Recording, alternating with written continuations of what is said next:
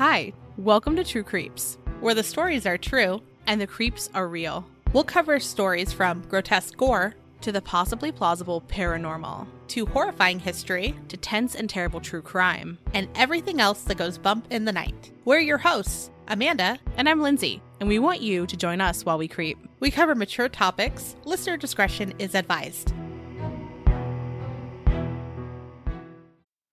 Hello, everyone. Today is our Valentine's Day episode because Valentine's Day is next week. Yeah. What we're going to focus on is a missing persons case that began on Valentine's Day in 2000. And as always, we strive to get information out there about missing persons cases because it's usually not the authorities that keep the information out there. Typically, it's like the families pushing for people to continue talking about it. And as a quick note, if you have a case suggestion or if you are missing a loved one, please reach out to us because we want to help spread the word. Absolutely. We have had people reach out in the past. We've shared their family members' information. And it's unfortunate that in order to be able to keep your loved one's investigation active, that you have to keep pushing, but it is kind of part of it. It's also, I mean, for this particular case, it's so bizarre to me to think that this is 24 years old because 2000 does not seem that far back. Also, as a note, my dog is aggressively snoring right behind me. So should you hear her, I am very sorry.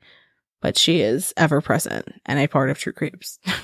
She is. My baby. She's our third host. Yeah, she is. So our case today will focus on Asha Degree. And Asha Jakia Degree was born on August 5th, 1990 in Shelby, North Carolina. Her parents are Harold and Aquila, and she has an older brother named O'Brien. He's just slightly older than her. Harold worked as a second shift dock loader, so he worked late hours. Aquila worked 9 to 5 as a piano maker, so she was home fairly early. What an interesting job. Yeah. When Asha disappeared, she was only 9 years old. And at the time, she was a fourth grader at Falston Elementary School. At school, she loved math, science, she loved reading and writing, and she was also chosen several times to be Student of the Week.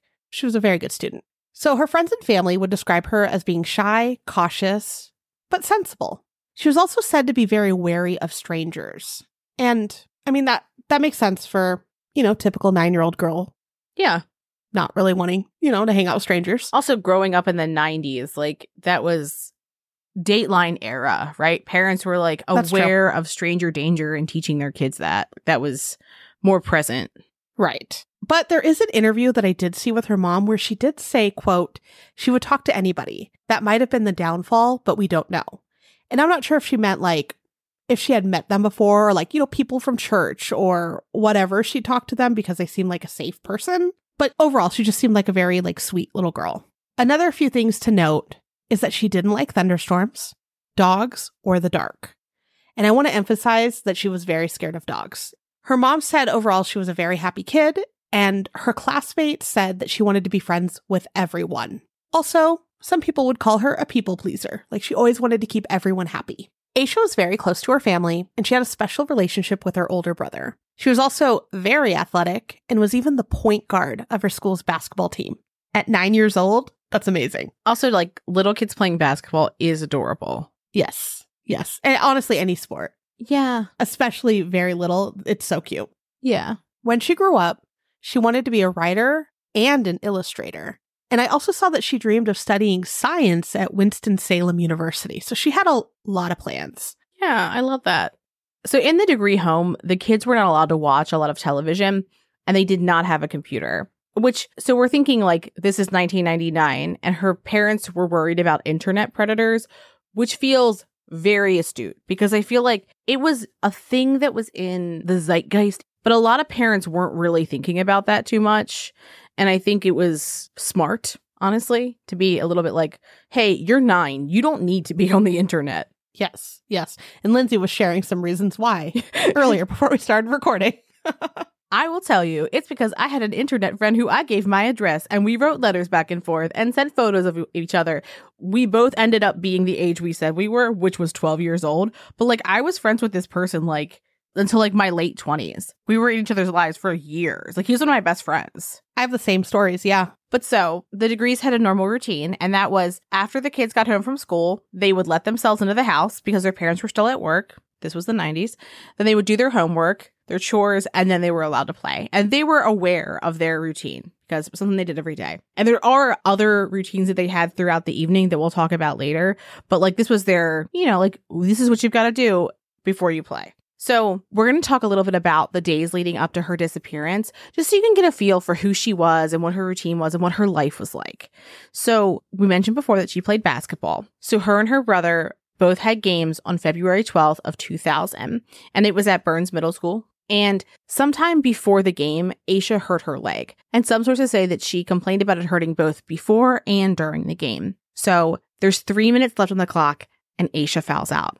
And her team loses, and it was the first loss of the season. So, not surprisingly, she was pretty upset and took it pretty hard, which I feel like I would too at any age. Oh, yeah, especially undefeated. Oh, yeah, yeah. And then first one. And you're in pain, and you're 9. Ugh, little kid stress, man.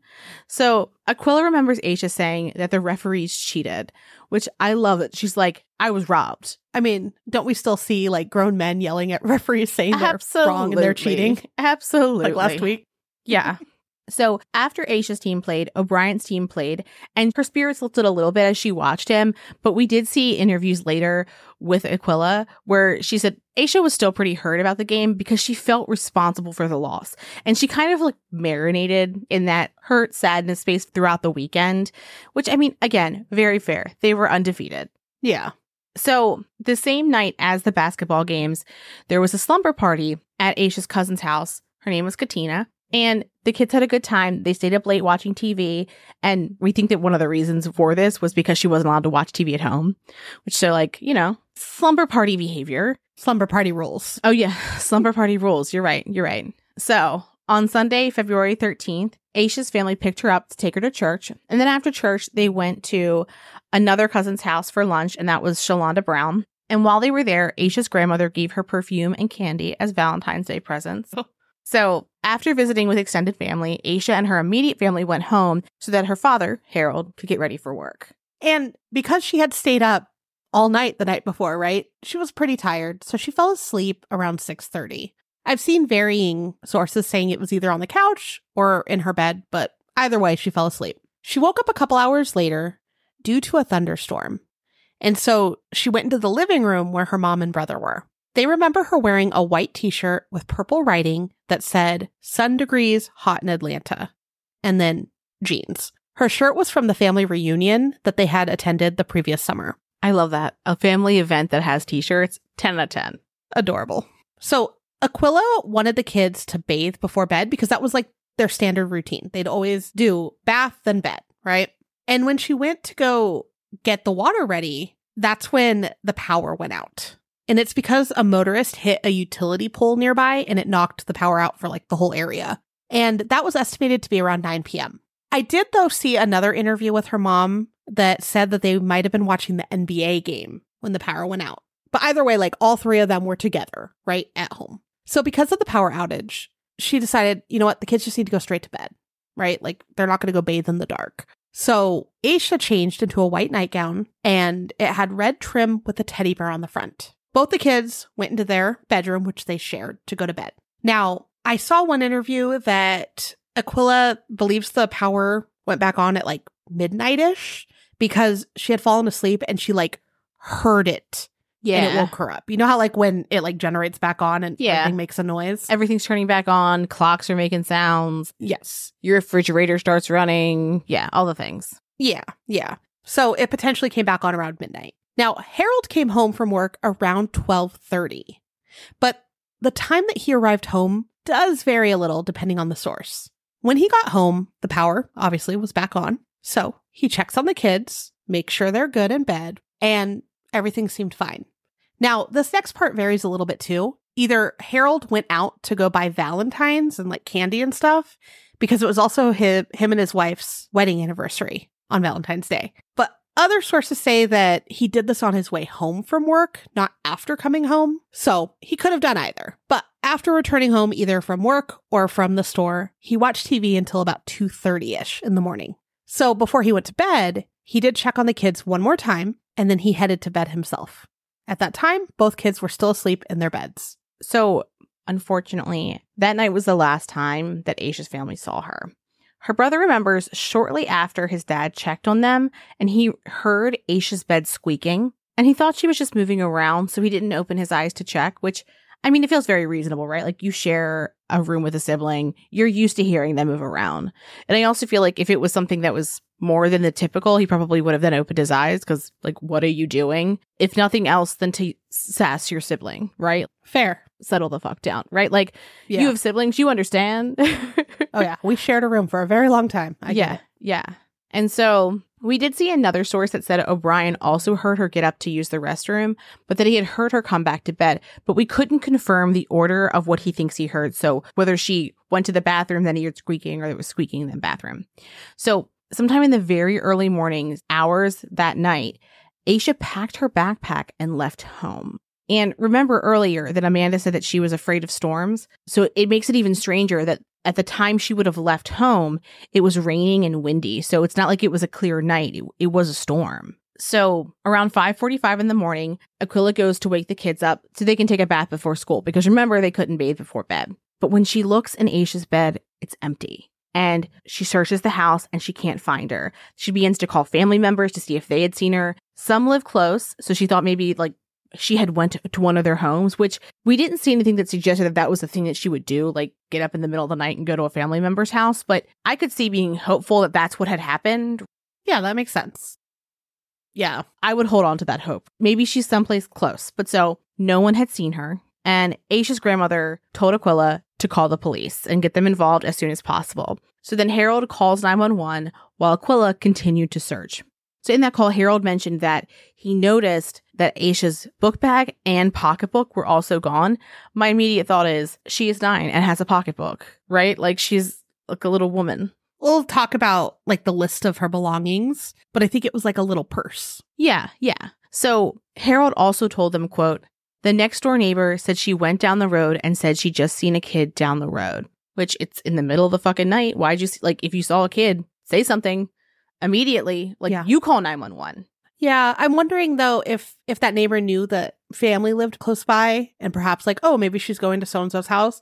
I was trying to figure out exactly where her family member lived. Mm-hmm. And I've seen a few like not super credible sources say, so I didn't want to put it in here. But to my understanding, they were very close. But even still, my family we literally live behind one another. And if someone sees a 9-year-old kid outside, they're going to say something if it's the middle of the night. That's fair. And I also I do have to remember that this is also the 90s when 9-year-olds had a lot of autonomy. Like, well, no, 9-year-olds had autonomy. They were living their life. I don't think I was ever home alone at 9, but my eldest brother's 15 years older than me and wasn't living at my parents' house at that time. But my middle brother was 11. So like it would have been reasonable for him to be watching me, quote unquote, you know? Yeah. So but I could see in the 90s them being like, I don't know what that 9-year-old was doing. That's not my business. That's fair. So when Harold was talking to police, he told them that he didn't know what she was wearing when she left. As Aquila and Harold are searching for her, they also noticed that the doors and windows to the entire house are all locked. That also, by the way, doesn't necessarily like ring alarm bells to me because she would let herself in after school. So she likely had her own set of keys. So of course she knew that she should lock the house when she leaves because that's what you do when you leave the house. Right. So it doesn't necessarily mean like, oh, she couldn't have gotten back in because she would have had keys. Whereas like 9-year-olds today might not have keys. Right. I did see a place that said that she kept her house key in her backpack. And remember, her backpack is missing. So, yeah. So by 6:40 a.m., the police arrive to the Degree home. And then by 7 a.m., the search for Asha has began. And at that point in time, the search they conducted was the largest and most extensive land search in the county's history. And it included teams of scent tracking dogs, although from what we understood, they never found her scent. There were hundreds of volunteers. There were even officers from other police departments who came to look for her. Searches were conducted on foot, horseback, in vehicles, and in helicopters. So they were really looking for her. So as people were searching, they basically kind of formed a grid. So each person stood a yard apart. So the grid of their search was along Highway 18 and covered 3 miles in either direction from their home, We watched some interviews with residents who had spoke on this years later, and it seemed like they believe they searched everywhere. And they searched for the next 7 days, and there were 9,000 man-hours spent searching the area in total. That's a lot.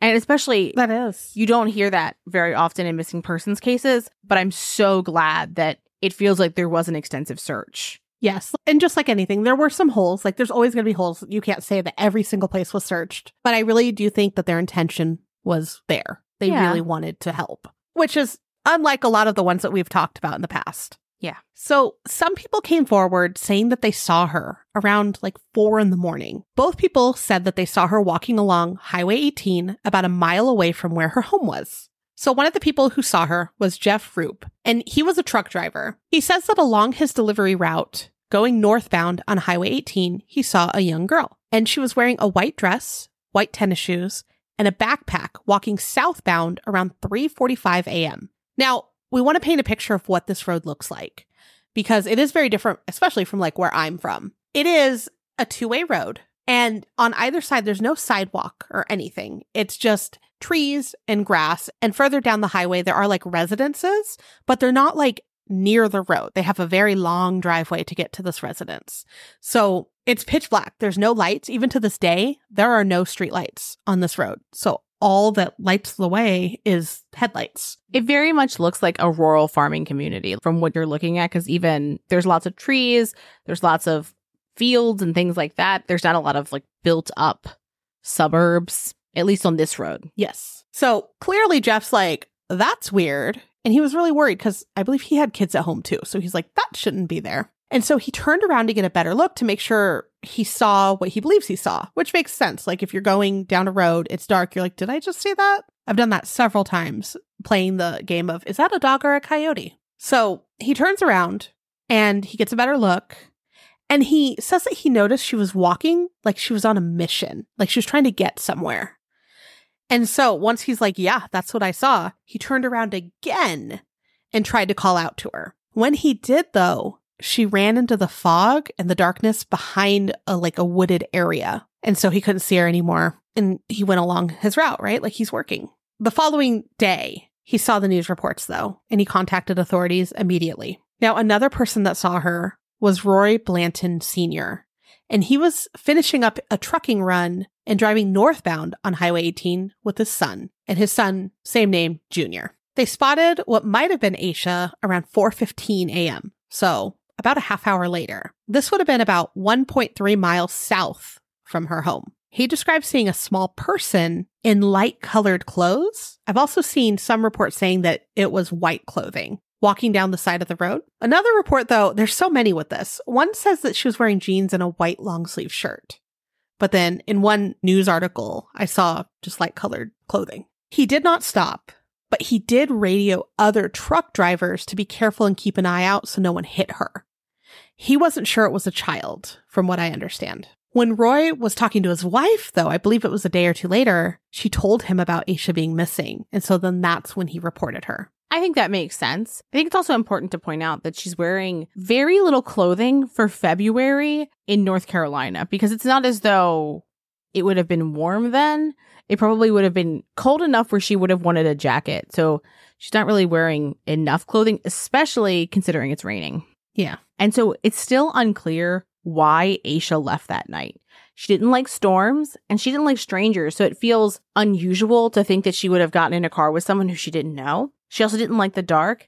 And during the investigation, her family members were all cooperative and no one could think of a reason why she left. Also, law enforcement ruled out their family pretty early on as suspects because, one, they questioned them, but two, they also gave them polygraph tests. Yeah, and we've talked about polygraph tests before, but remember, this is 2000. Yeah. We know a lot more now.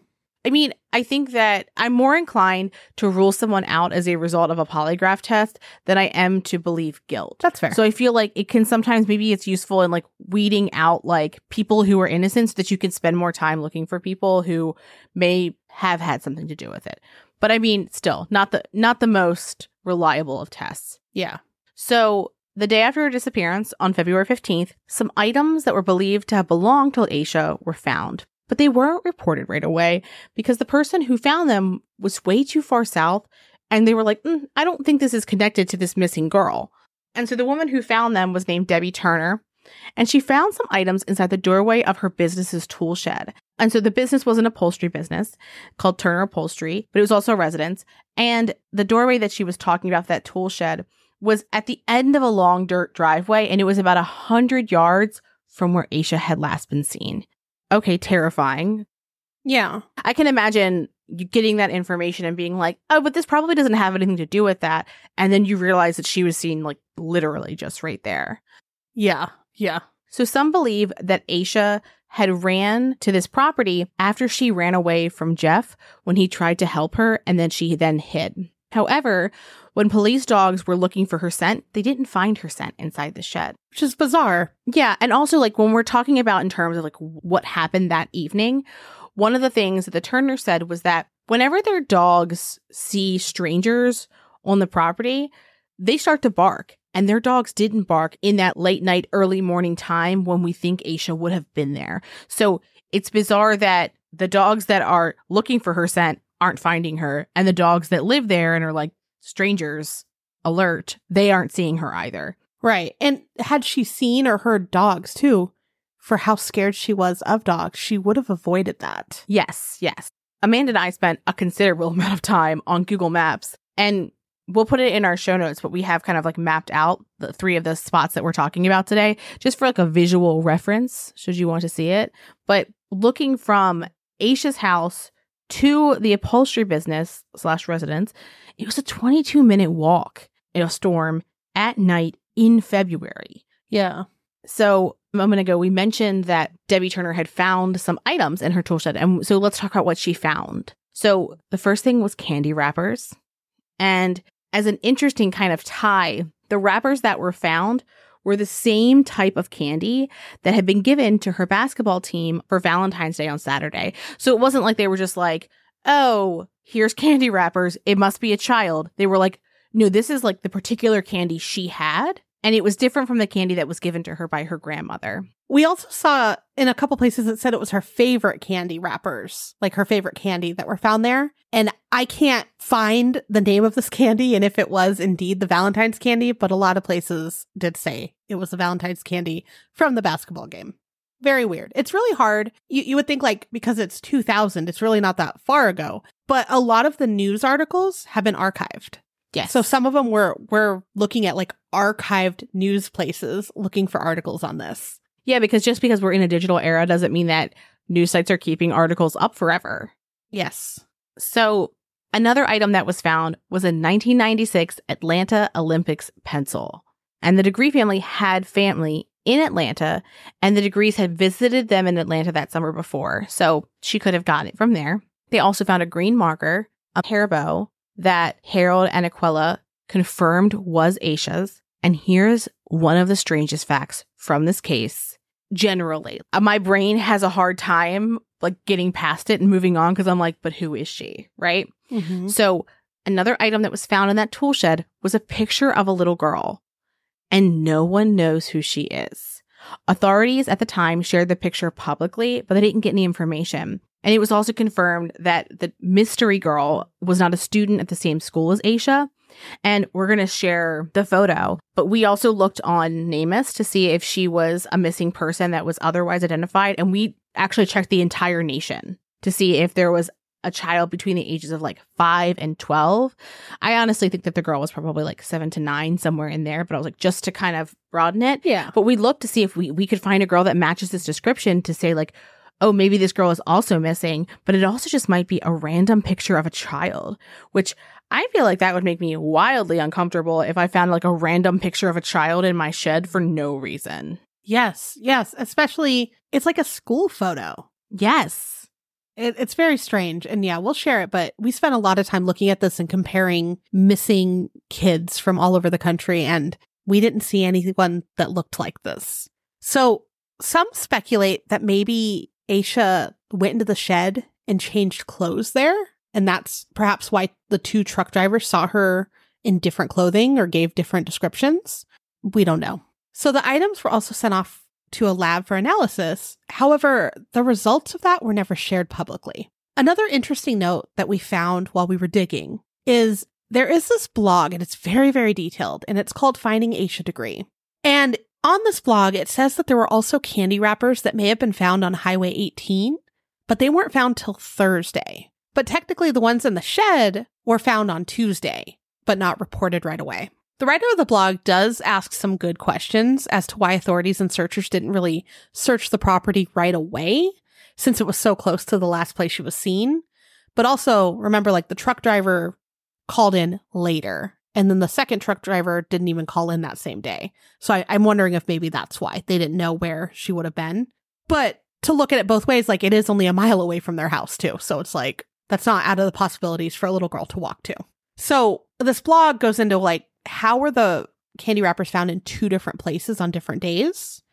And they speculate that perhaps the candy wrappers were put there on different days. So that's just another theory to this case. We searched for more details about the wrappers and their exact placement, but we can't find any official sources that really prove exactly where they were found. Because even the way that they describe the shed is very, very open, like where they were found. Were they completely in the shed? Were they in the doorway of the shed? Sources vary a lot. Outside of the wrapper thing, though, some sources did state that searchers did approach the property of the upholstery business and ask them to search for traces of Asha. And then that's when they found these items, is when they were like, okay, we'll search our property. But they only brought the photo to police. That's the thing that stuck out to them at first.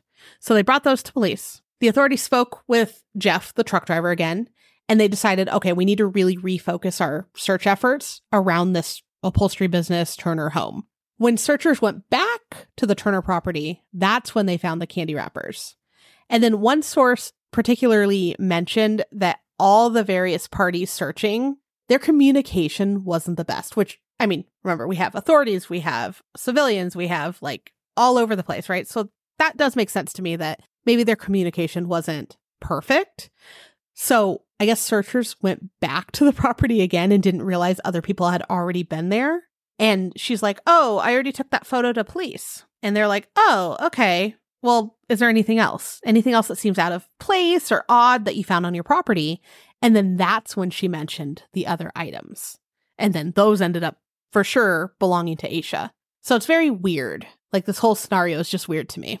Once the items were confirmed to belong to Asha by her parents, though, investigators did send, from what I saw, a large team to the property to search, and nothing else was found. Asha's disappearance had no leads for a while, and the ground search was called off on February 20th. They ensured to say, though, the case is not closed. We're working on it, but just the search efforts have stopped because they didn't have any leads. They were relying on getting more tips at that time. But another piece of the puzzle was found in early August of 2001. So a construction contractor, Terry Fleming, found Asha's backpack. And alarmingly, it was double bagged in plastic bags. So it was very clearly it was put in there on purpose. That's not a good sign. So again, while the construction workers were digging what would later be either a driveway or an access road, we've seen both, that's when they found the backpack. And as an interesting note of that area, apparently some sources say that that used to be an old swimming hole over there. Isn't that weird? This is property that's owned by an individual. So, like, the idea that there's like a swimming hole that people trespass to go to and that this is found near it feels strange. Yes. Yes. And even stranger, the backpack was found 26 miles north of Asha's home off Highway 18 in Burke County. And it was about 50 yards west of Highway 18 in a wooded area.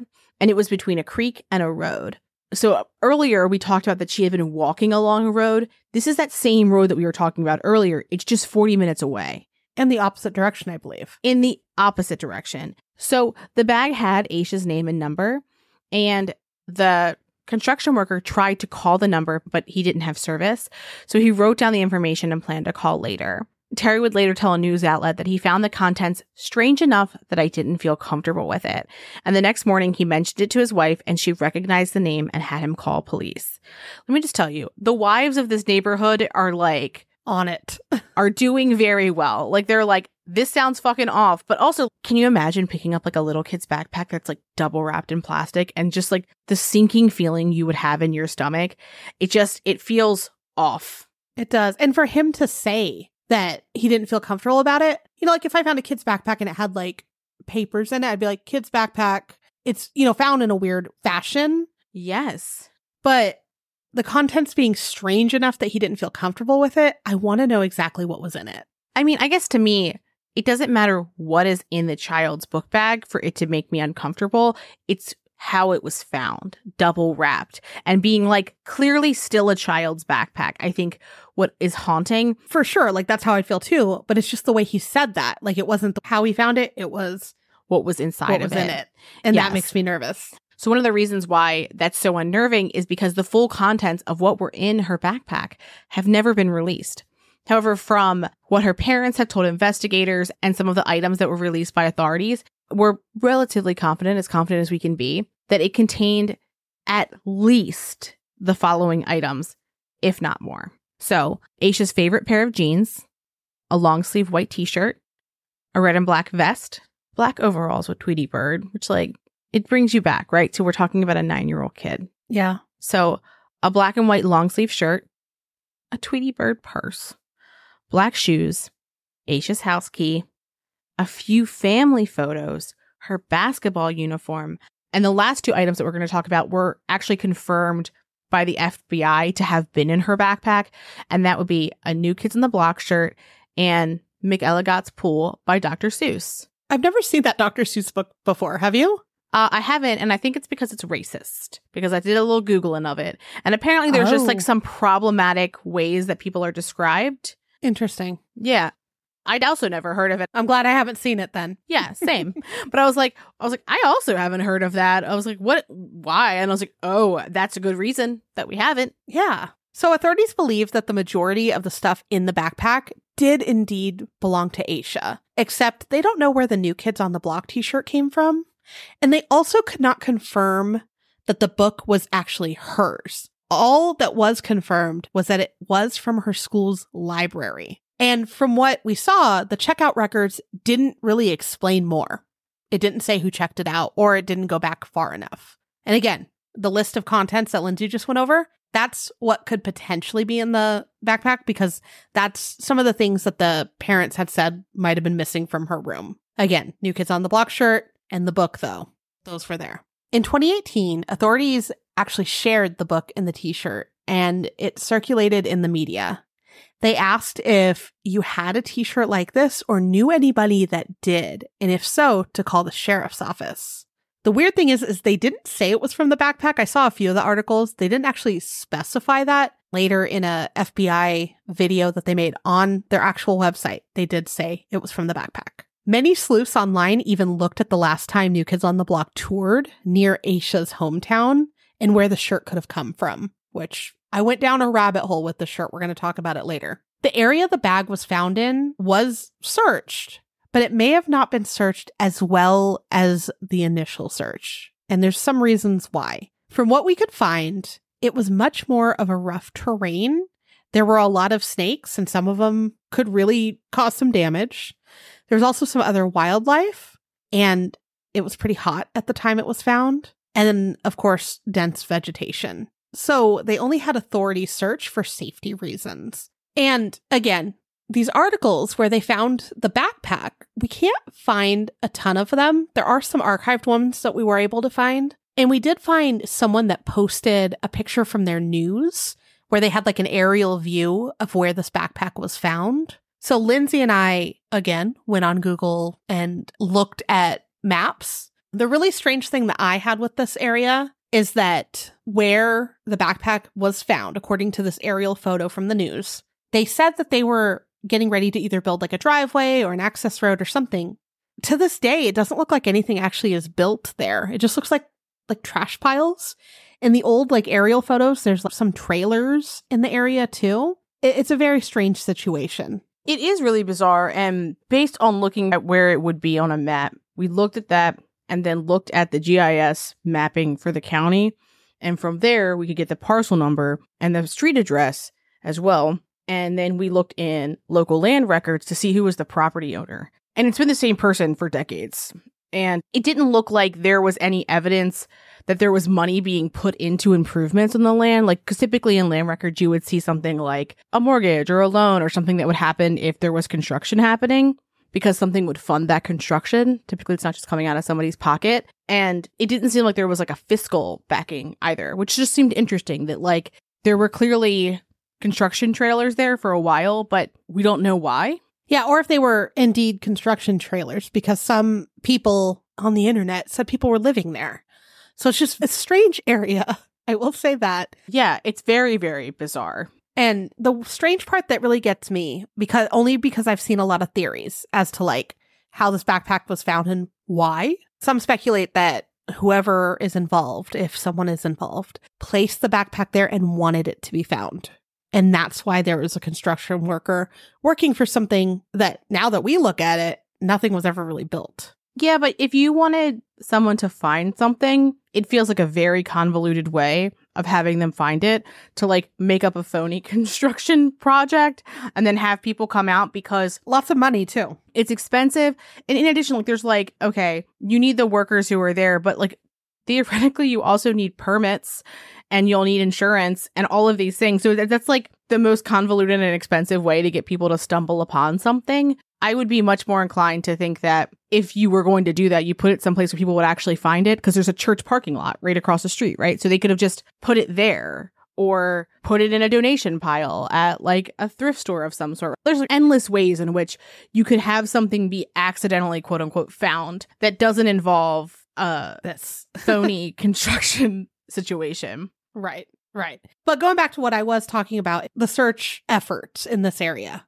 And so from reports, it looks like 60 search and rescue personnel and law enforcement did search the area. But again, this area had a lot of vegetation. There's a lot going on here. Randy McKinney from Burke County Assistant Director of Emergency Management commented on how hard it really is to find things in this terrain. And he said, quote, "If there are 10 oranges out there and we ask searchers how many they think they're going to find, they'd say 2. So that's 20%. And he even went on to say that the construction worker finding the backpack was a fluke because of just how hard it is in that area. So strange that it ended up there. Strange it was in the opposite direction. Just a lot. And just to note, we are talking about like a fully distinct area from where they had searched in February for Asha. This is not a place where they were able to search when it was cooler and more barren. We're talking about them searching in August when it's lush and there's lots of vegetation. Right. And to put it into perspective, this area where her backpack was found is about a 29-minute drive from her home. Still along the same street she was walking on, just 29 minutes the opposite way of where she was last seen from her home. Yeah. So we couldn't find any official news pages for this because, like we said, a lot of them were archived. But according to a very detailed Reddit post with sources listed, but some of them could no longer be opened, they also used cadaver dogs in this area. And what they said is they alerted them to 3 spots near the backpack, but nothing ended up being found. That makes me very worried. It makes me very worried. And also because we know that cadaver dogs can alert on very small pieces of matter, right? So like it can be something very small that like if you were digging and looking for a full set of remains that you might not find. Yeah. It could be as simple as like her blood or a small piece of tissue, but like body tissue, not like Kleenex tissue. Yeah. And also as a note, if you don't know much about cadaver dogs, we have an episode called Crime Fighting Critters, and we go into what it is that cadaver dogs do and then how they're trained, which I think is just really fascinating to kind of take a little look into. Anything a dog can do. It always amazes me. But again, the non-official Reddit thread for this area also said that they may have found some animal bones and a pair of men's khaki pants. But it's unknown if they had any relation to the case. That's unnerving. Yes, absolutely.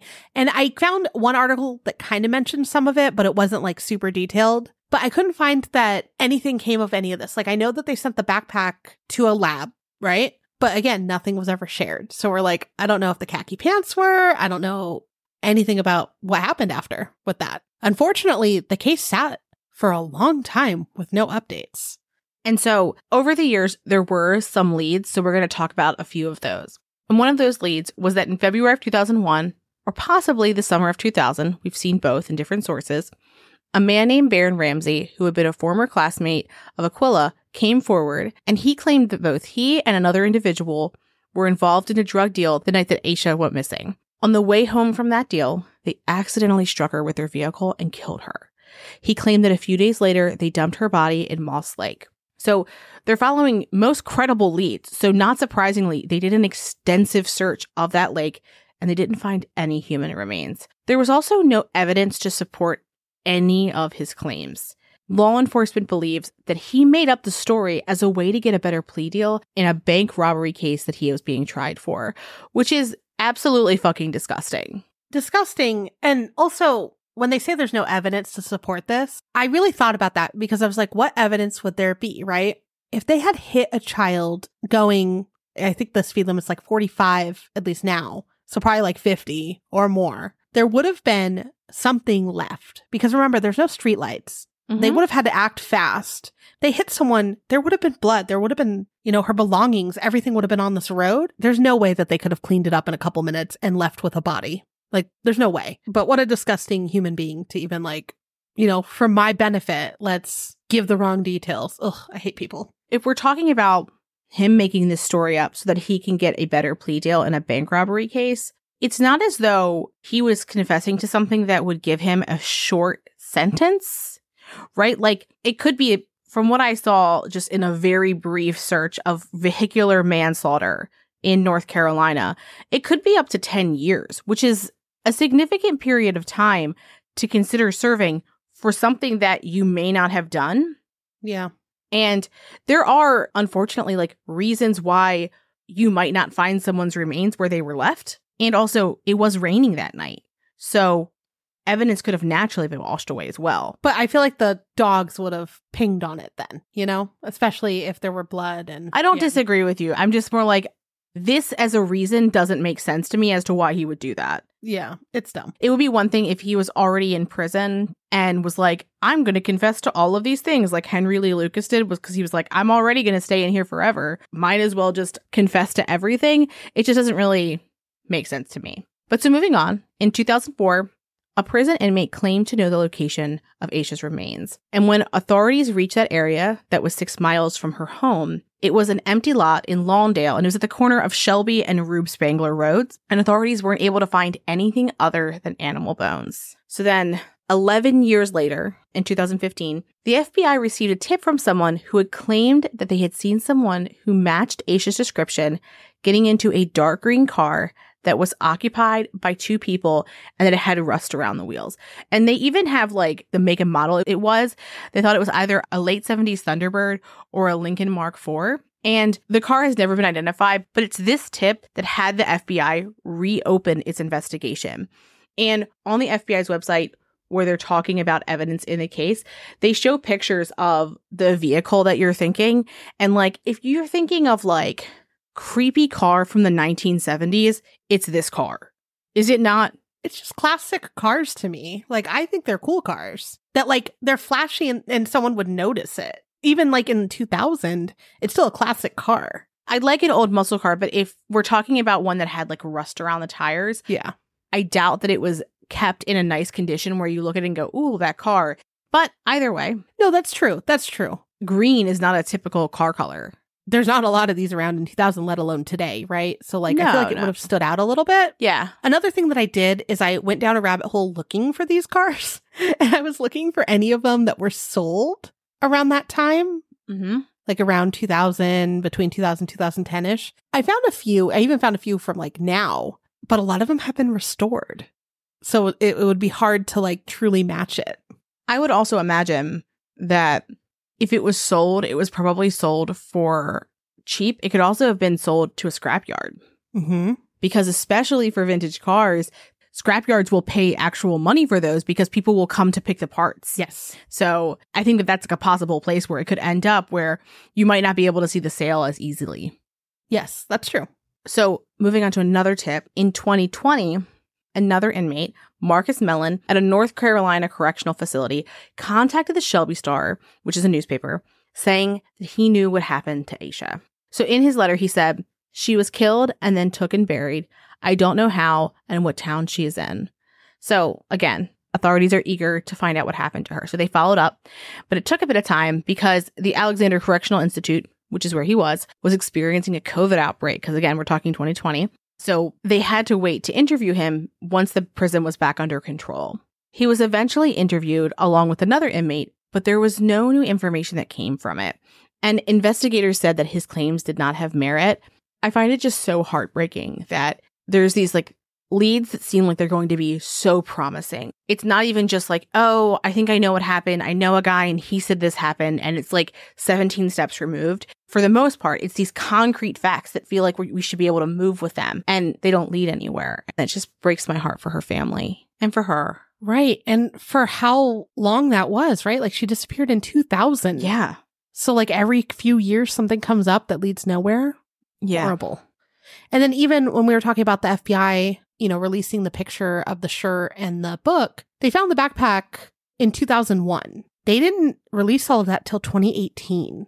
I guess they looked for what they could and they probably sent it for DNA, and maybe they have something they're not letting on to, right? Like they're not telling the public, but it still drives me nuts how long this poor family is waiting for answers.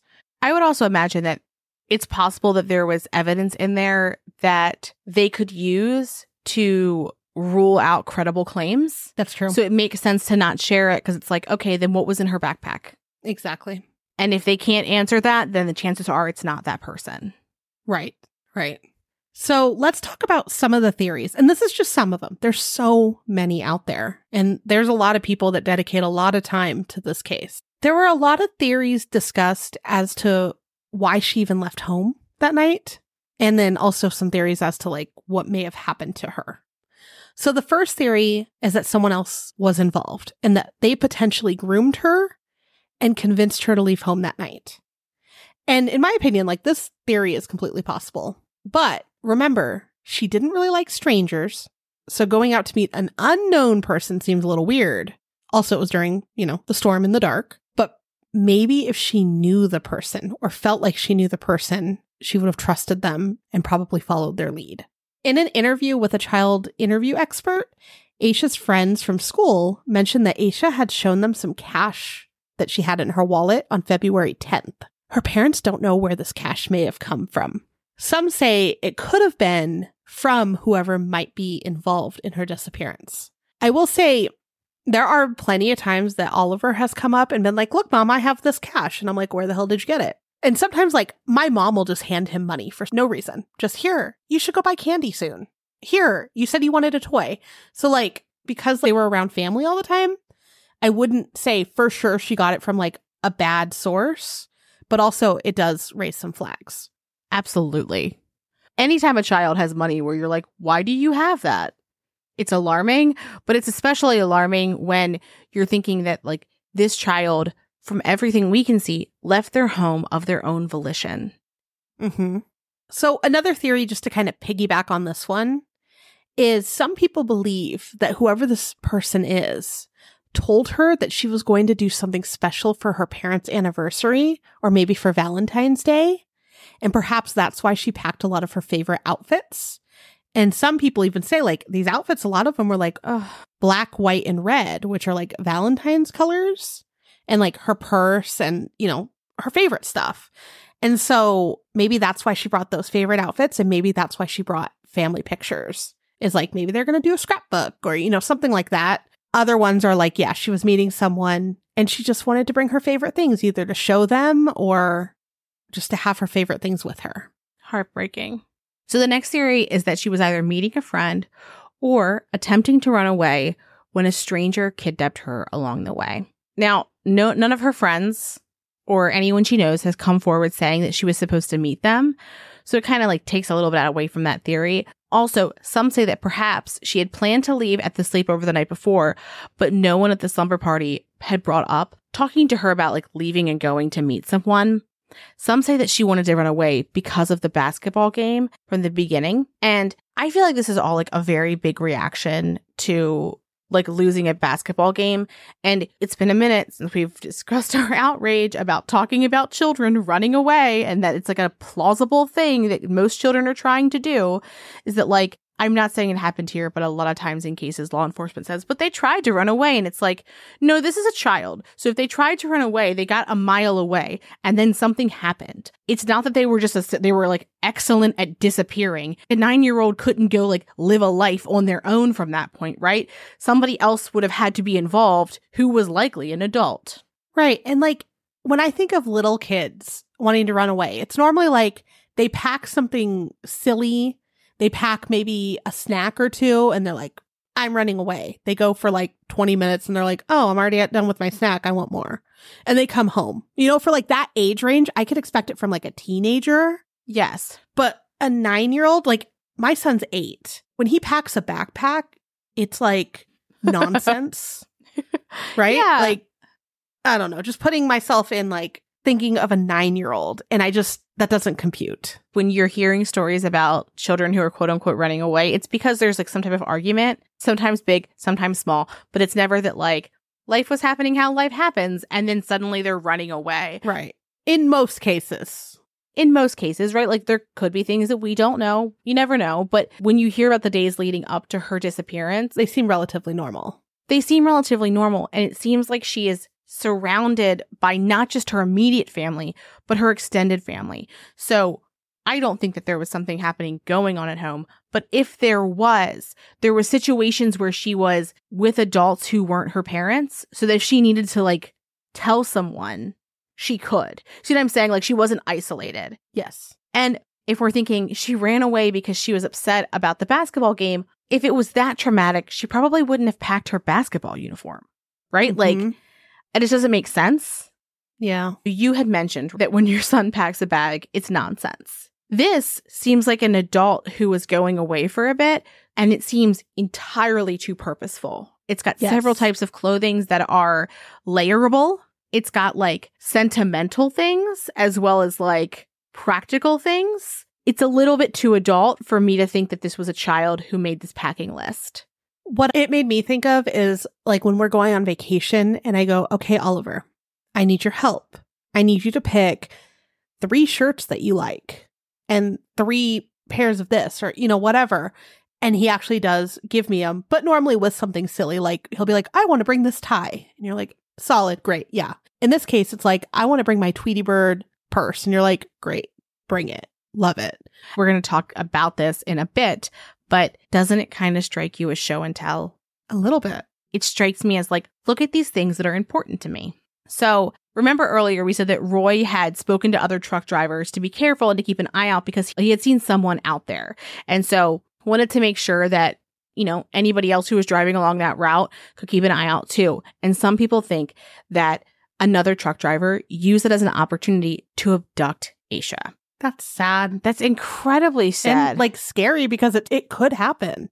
Yes. Yes. We've talked about truck drivers many times on this. Many times. And yeah, especially when you're talking about like highways. Mm-hmm. So of all of the theories that we've discussed so far and will discuss, I think that this is the one that doesn't really make the most sense. And it's that she may have been sleepwalking. But to start, she didn't have any history of sleepwalking. So that was weird. 2, the night she left, her brother heard her moving a bit, but he heard like her going to the bathroom and coming back. He heard squeaking on the bed. He didn't hear the sound of her like packing a bag. Right. Because that would have likely been a bit strange. Mm-hmm. And it would have woken him up. Yeah. And so it's pretty clear that the bag must have already been packed before it was bedtime. And if you're thinking just like chronologically, it would have had to have been packed before the lights went out. Yes. So it would have had to have been packed earlier in the evening. So earlier, you know, we talked about the items that weren't hers. And while we're talking about that bag that she packed, again, we think it's very strange. But like, who gave her that New Kids on the Block t-shirt? Was that book hers? Because just because it came from that library doesn't mean it was hers. Right. So another theory, big discussion that we're seeing online is whether or not she actually was in the shed that early morning. Remember, we found like some of her belongings, candy wrappers, pencil, hair bow. But the weird thing is the dogs never tracked her there, right? They never picked up her scent. And we also did a quick refresh about scent dogs and how they work, just to see how the rain might have impacted her scent. And rain does not make scent go away. It actually can amplify it.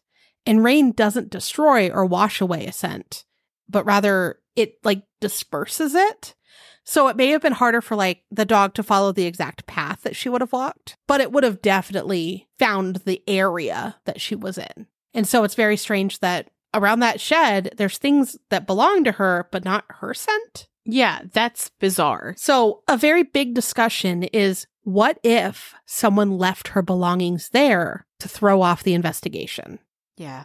And the reason why I'm like, that makes me think is because her backpack was found in the opposite direction of this. Yeah. So her house is in the middle. She walks towards the upholstery place, and then her backpack's found 30 minutes away. It's strange, right? It's 30 minutes away from her home. So another reason why a lot of people don't believe that she was in that shed is because it would have been tricky to get to that area from the road, especially in the rain with no lights. And I can't really see it on Google Maps, but I guess there's a 3-foot gully somewhere in there that she would have had to go over or pass somehow. And when I'm looking at Google Maps, you can kind of see a little bit of an uphill climb, to get towards the houses. So depending on where the shed was, she would have had to do that little hill too, where it would have been slippery because it looks like it's been grass for many years, at least from the pictures we can go back to. So it seems hard to get there. There's also a lot of talks of who the girl is in the photo. And Lindsay and I already, before the podcast started today, were like, this clue we can't get over. And so there's a lot of talks that the girl in the photo might be the person that Asha believes she was meeting that night. And maybe that's why she had the photo. I think that is the strongest of the theories thus far. And look, just because they did not have internet in the home does not mean that she wasn't using it someplace else. Yes. For example, I was in the Nickelodeon chat rooms whenever I would go to my Aunt Missy's house. Everybody knew I was in them, but I was using their computers. And if you were thinking their parents are just being a little bit overprotective, you might let them go on and talk to someone. And for sure, I'm not saying that any of the family member did that. I'm just saying there's lots of places where she could have been on a computer. Well, right. And remember, she, had friends. If she went to any friends' houses or the cousin's house, they were already letting her watch TV in the middle of the night, right? What if they had a computer? Yeah. I know we used to go to the library to do schoolwork on a computer because we didn't have one. And we'd for sure be in weird chat rooms at the library. Yeah. So there's ways. If a kid wants to, there are ways. So another theory, some of these, I'm like, these are very far-fetched, is that Asha had been influenced by the book The Whipping Boy, which she had read in school the week before. And we haven't read the book itself, but we have read about it. And it's about a prince who is a brat and can't be disciplined physically. So they get a village kid to get beat instead of him. And then when the prince decides to run away, he brings his whipping boy with him. And the king thinks that the prince was kidnapped. Then highwaymen, who we've talked about before, try to kidnap them to ransom the prince. And the whipping boy convinces them that he's the prince to save the prince. It's bizarre. And then the prince ends up getting beaten. They help a guy with a wagon of potatoes. I don't understand why people think these are related. I get that she read this the week before in school, but I don't really understand how that has anything to do with this. And the moral of the, I feel a lot of the story was don't be a dick if you're a kid. And also maybe don't run away because strange men on the highway might pick you up. And I feel if I just read that book, I wouldn't be you know what I should do? Run away. Yeah, I believe it was a tip that was called in. They're oh, by the way, her class read this. And yeah, I don't think that makes any sense. Yeah. So another theory is that perhaps the reason why Asha's remains haven't been found is because it was in an area where there were feral hogs if her body had been near her backpack, and that feral hogs could have disposed of her remains.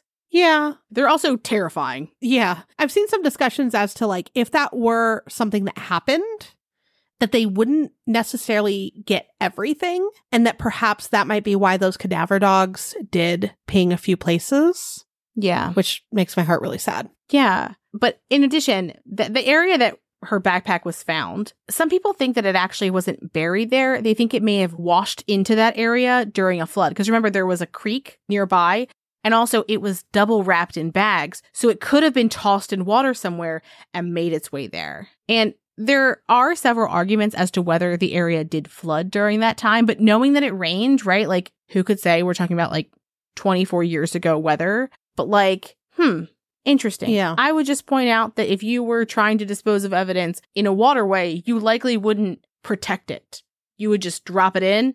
Yeah, that detail drives me nuts. Yeah. Why was it double wrapped in a trash bag instead of like, if you didn't want someone to find it, take the belongings out first off. Take the name off the damn thing. Well, if you think about it in terms of like when you have what is essentially a mobile pile of evidence, when you start pulling things out of it, you are then creating several piles of evidence. I guess. The only reason I can think that the backpack was double bagged is so that the dogs wouldn't pick up on the scent.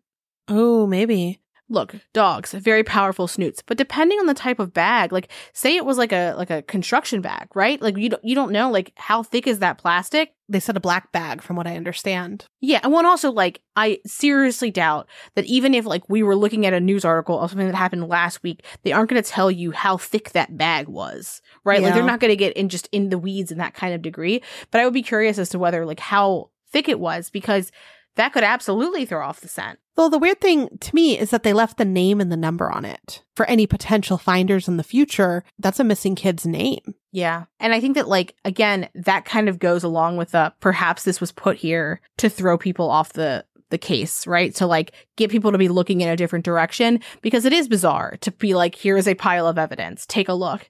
Because presumably if there are things that are not hers in there, especially something flat like a book that you could get a fingerprint off of, it seems bizarre to leave it in a way that it's intact. So this one breaks my heart too, because we've talked so much about how our heart breaks for this family, but there are a lot of people online that believe that her father had something to do with her disappearance, or that it was perhaps someone from her church. People find it strange that he went to buy candy in the middle of the night, and they say that that's when he took her out of her room. But like, again, he worked a later shift. So to me, it makes sense that he would be running errands in the night. Also, like, look, it is the night before his anniversary and Valentine's Day, and he has remembered that he did not buy anything for his wife. Right. He's got to go. Like, he's got to go right now. Valentine's Day and your anniversary, like, you got to go get something. Right? Like, can't you imagine, right? Like, just like that sentiment of being like, oh shit, I better go get something because tomorrow morning. Right. Not to say like that they have that kind of relationship, but it's like, I could see being like, shit, I need to go get something right now so I have something for the morning. Exactly. And like you said, he worked the night shift. So what we do during our typical days, he was awake for at night. And so it makes sense that he'd do store trips or, you know, anything that can be done at night because he's more awake then. Absolutely. I mean, I'm that person too. I'm up. I do better at night than I do during the day. So as of today, this case is still open. And there was some information posted back in 2023 that showed that the former Gastonia police chief, Tim Adams, and other investigators were still working the case full time for the Cleveland County Sheriff's Office. At that point, they had already received 600 tips, and they had boxes of evidence and files and interviews and everything. Adams said that it's this case that, quote, forces him awake at night. I could see that. Yes, like, I messaged Lindsay yesterday afternoon, and then I was just looking up more stuff because I was like invested in some rabbit holes I was going down. And I looked at the clock and it was midnight. And I was like, what is time? I just spent 8 hours looking at this case and it felt like it's been 30 minutes. Yeah, it's insane. Well, especially like you get a thread and you start pulling and you're like, okay, what about this? What about that? What about this? What about that? Yeah, I had a list of questions and I was like, can I answer any of these myself? So absolutely. But it's sad that it's been this long and there's nothing. Adams also said that he tries to keep the case in the forefront of the media and that it generates a lot of tips and that gives him the opportunity to check into them. He's hoping to find someone that'll come forward with a secret eventually. And he mentioned, and I thought this was interesting, I think he chose his words carefully as what he was trying to like put out there, is that he mentioned that relationships over the years can change. and that someone that had a relationship with someone who knows something may not have that same relationship now. And perhaps they'll come forward with information. I think that's a good point. Yes. And even though it's, 20 years ago, I just hope that they get closure, because I do too. This is such a long time to just be spinning and waiting. Yes. Well, you know how we've talked about other people that don't seem to care much about the cases they're working? In interviews with him, I get that feeling of like, this actually is something that he is passionate about and does want to solve. Yeah. He also said, like, he knows other cases out there that are older have been solved, especially with like new technological advances. And so he's like, I really think that we could do this too. Isn't that interesting? We've also talked about in other cases that it's not just like the ability to test DNA that is better, but it's the ability to pull samples off of things that's gotten better. So things that you once could not get a DNA sample from, you now can. It's so fascinating to think that where we're headed in terms of this type of testing. Right. And another thing that just stood out to me that Adam said is, he said, quote, "For me personally, I think about her parents. Always put myself in their place. How would you feel if you woke up and your 9-year-old daughter was missing? You would want to find an answer. If you can't bring her home, you want to find an answer. And that just hits home with not just me, but everyone in this community." And so he's like, in their place. I hate it. I want an answer. And like, it truly feels like he is working hard for it. And he's also confirmed this is not a cold case. They are actively working on it, and they are checking out tips, and they have things that they're discussing that they are like, okay, we need to check this out. So it's not a cold case. There's a difference. So in addition to the case being actively worked on by local law enforcement, the FBI and the Center for Missing and Exploited Children are also still investigating. And each year, Asha's family hosts the annual Walk for Asha, which is a memorial walk, and it starts at their home and it ends at Asha's missing persons billboard. That just makes my heart hurt so much. I've seen pictures from it, and it's just heartbreaking.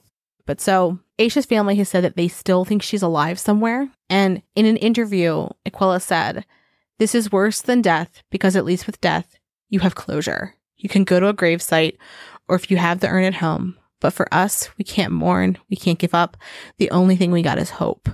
Ugh. Watching the interviews got me a couple times. Oh, yeah. So, local news coverage still shares the case, and Asha is referred to as Shelby's sweetheart. And lots of community members refer to her in that same way. And it really does seem like this community, I mean, they came out to help, right? And they, as a whole, want to find the answers. And not just the community, but law enforcement, which we often are not saying kind things about, that they are working to help the family and to find Asha. And I hate that that's rare, you know? Mm-hmm. So we also saw an article from 2015 that said the FBI went door to door to pass out flyers to businesses and asked them to hang them up and to remind the community that she's still missing. So then on the anniversary of her disappearance in 2020, which is 20 years later, the FBI put up billboards hoping to generate new leads. And I will point out too that when you look at her NamUs profile and missing persons flyers, some of the things that you don't just see the picture of her as a child, you see the age progression photos of what she might look like today, which like, you know, that like I'm already like emotional about her family, but like I can't imagine like that's how you see your baby grow up is like from a generated photo. I made Amanda cry now. We're all crying. It's horrible. It's just like a different type of just like my heart just breaks for them. Mm-hmm. Yeah. And just to note too, the family also has a billboard that they put up where Asha was last seen very early on. And it's still there today. So Lindsay and I, when we were looking at Google Maps, we were walking the path of where she would have been. And then just seeing that billboard, heartbreaking. What Amanda and I were looking at, like you can see in Google Maps the same location over several years. And you could see that they changed the billboard over the years to update it.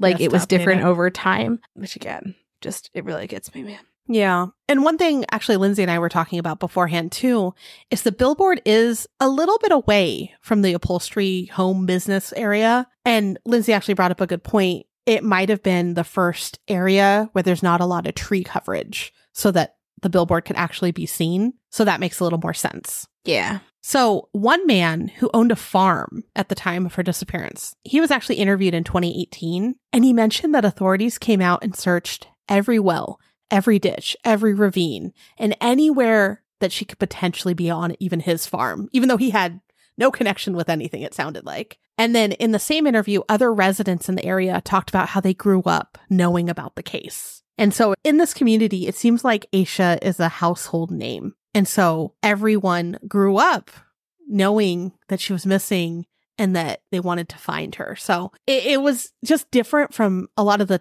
typical cases that we talk about where, this is a small area. Yeah. And so everyone knows everyone and knows she's missing and they're all working together. It's just, it got us. I'm still crying as we continue on. But again, knowing that what people talk about most about her is her disappearance, it's just hard. Mm-hmm. So we've said it a few times about how law enforcement is motivated to find answers for her family. And there are 2 rewards for information leading to the person responsible for Asha's disappearance. And it totals $45,000, which is a lot of money. Yeah.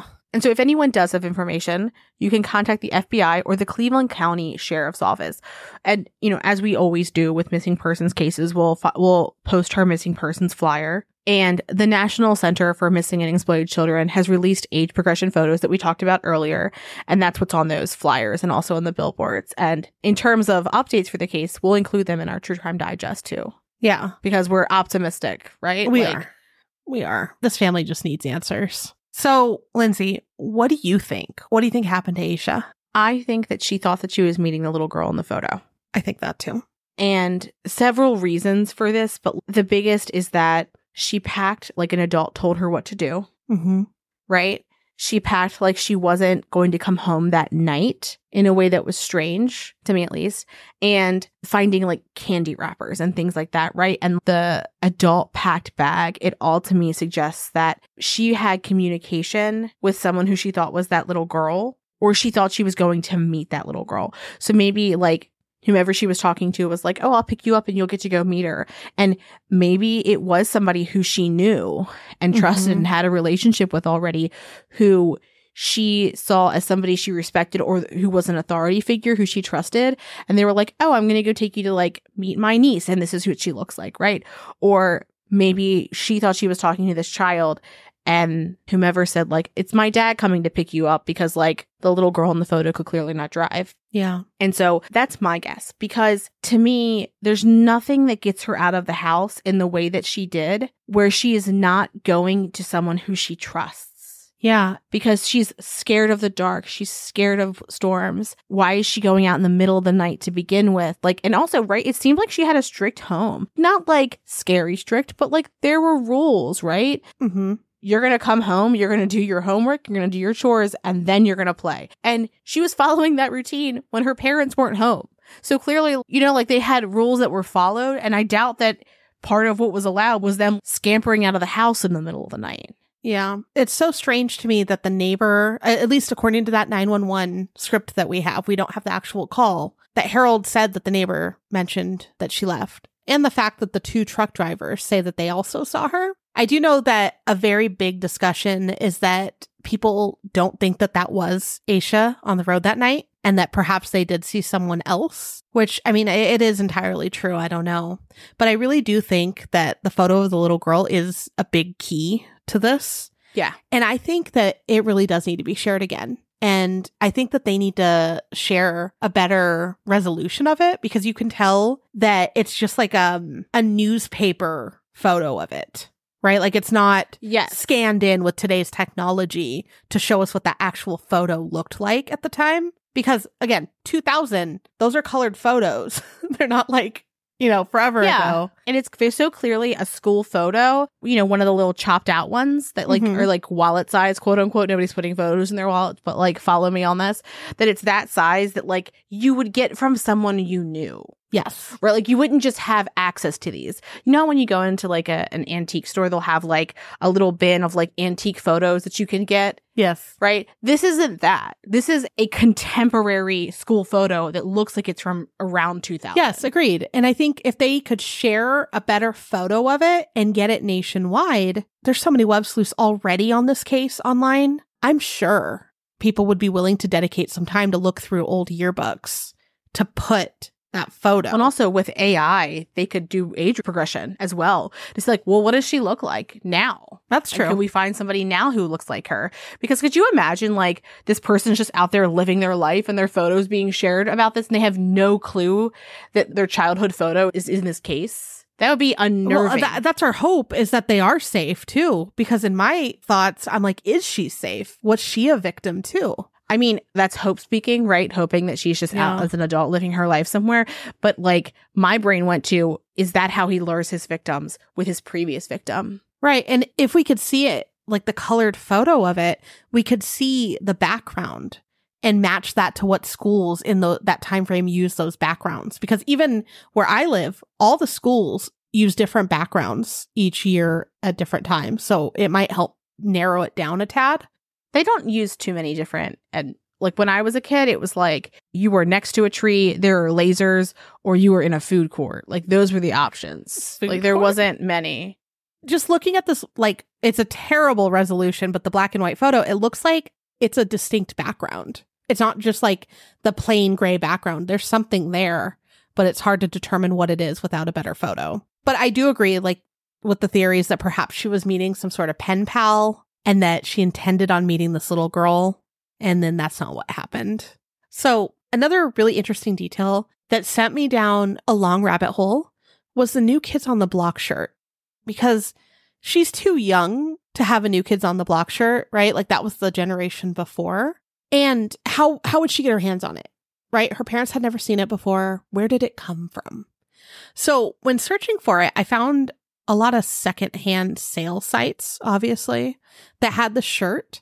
And I found out that shirt, like the little stars at the bottom, are from the tour Hanging Tough from New Kids on the Block. The tour was only a few dates in 1988. So it would have been before she was born. But it did stop in Atlanta on August 9th of 1988, which her family was from Atlanta. So hear me out. That stuck out, because she had just gone to Atlanta for a family reunion. So did maybe she get the shirt there? What if a family member gave it to her? Or what if it was a family member that gave it to her that had ill intent? Because as I was going down this rabbit hole, I found another author that was kind of spiraling at some point too. And they were looking at the 1990 tour for New Kids on the Block, where they went to North Carolina specifically. And just coincidentally, they were in Charlotte, North Carolina, days after Asha was born, on August 9th of 1990. And that author mentioned that it would be interesting to see if it was possible who bought tickets for that concert and how many of those people overlap with people the Degree family knew, which that's not possible, but it's an interesting thought. But anyway, so what I was thinking is that it was from the next tour, the 1990 tour, because of the little stars. But anyways, why I bring that up is because who could have had the shirt? Where did it come from? How did Asha get her hands on it, right? A few things. Remember how I said one of the investigators said relationships can change? Yeah. Well, a big thought is maybe what he's kind of hinting towards is who owned the shirt. Who do you know that owned this shirt? Right? And very interesting. However, when I'm looking at the shirt from the FBI's website, right?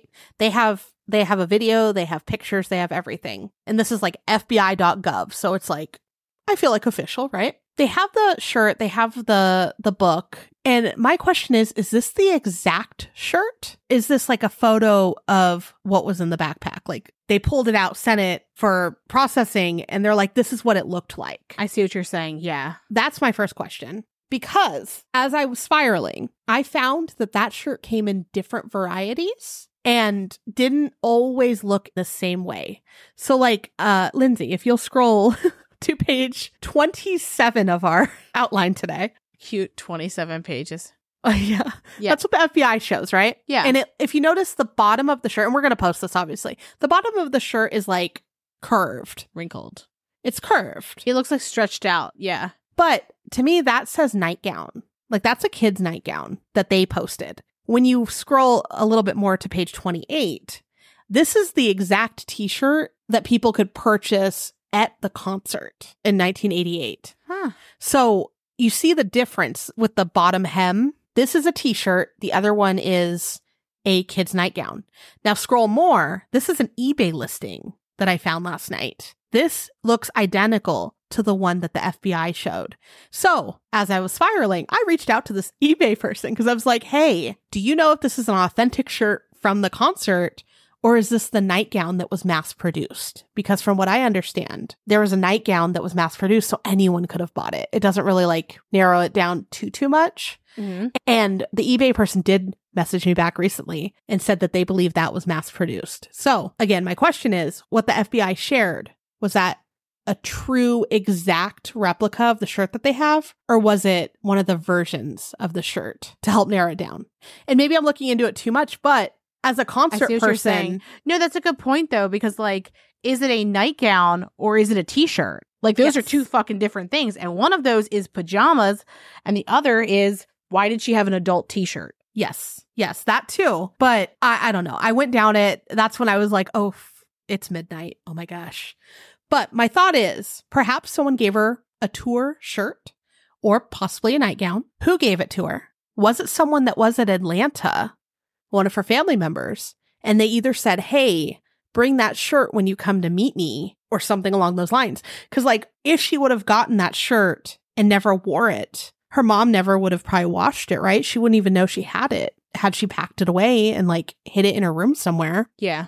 Again, that's just like a crazy thought that I went down at midnight. I don't know. It could also be the reason for the shirt. Like, oh, hey, like, could you meet me? I want my shirt. Exactly. Right? Like, and that's what it is. And it's like, oh, you're packing a bag because you can spend the night after. It's a reason to get her out of the house. Yep. And then also, remember, she packed a lot of her favorite clothes. And this was something that she either packed or, entirely different story, whoever took her maybe had some stuff with them and they just threw some shit in the backpack too.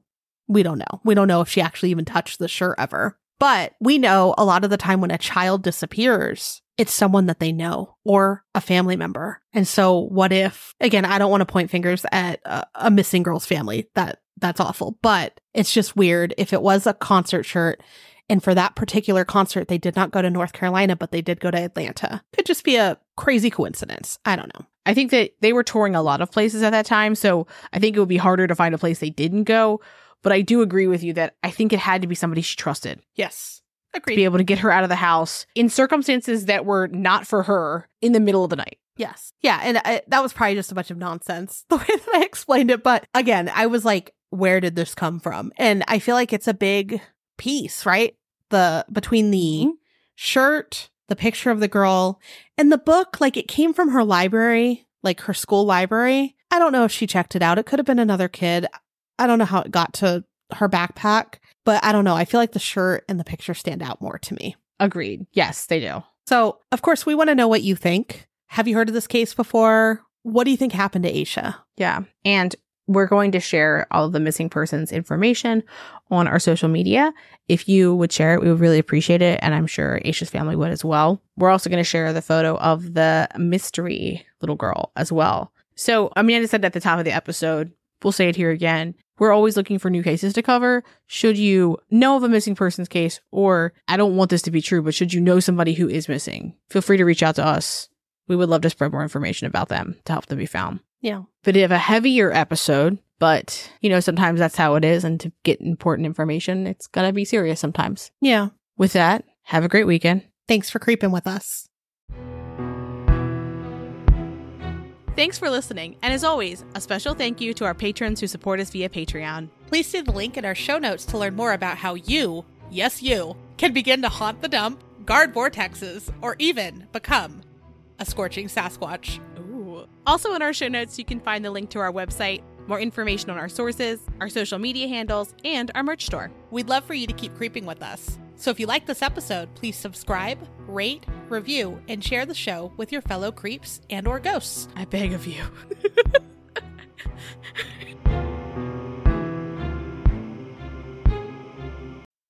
I don't know. We haven't celebrated it so long that it's insignificant to me. Happy Love Day. Look, do I want to say that I'm a Valentine's Day pro? Yes. Because I am 10 out of 10. The things I have done, the cutest, I'm excellent at cute detailed displays of love. Cute. But that being said, we're now married 5 years. We just, for our anniversary and Valentine's Day, I'm thinking of any other thing there would be. we just go to Iron Age, which is Korean barbecue. We're just like, do you want to go to Iron Age? And we're like, yeah, great. And that's just what we do now. Wonderful. But like, he's not listening to this, so it won't matter that he knows. Maybe this year I'll do like a little like something cute for him. But you'll never know. Maybe. I don't know. Don't hold me to it. Now he can't listen to it. I feel like after having a kid now, it's just like kid stuff most of the time. Oh, yeah. That's fair. We have some drum lessons that day. It's going to be great. I mean, fair. But anyway, so today... Do you like candy hearts? No. Really? I love them. Specifically, the white ones and the yellow ones. I feel like they're all the same. False. They are not. The like pink red ones, they're like very weird. Normally, like red flavor is good. Taste-wise, not good for you. We all know that Red Dye 5 is just objectively bad for you. But the red flavor is wrong.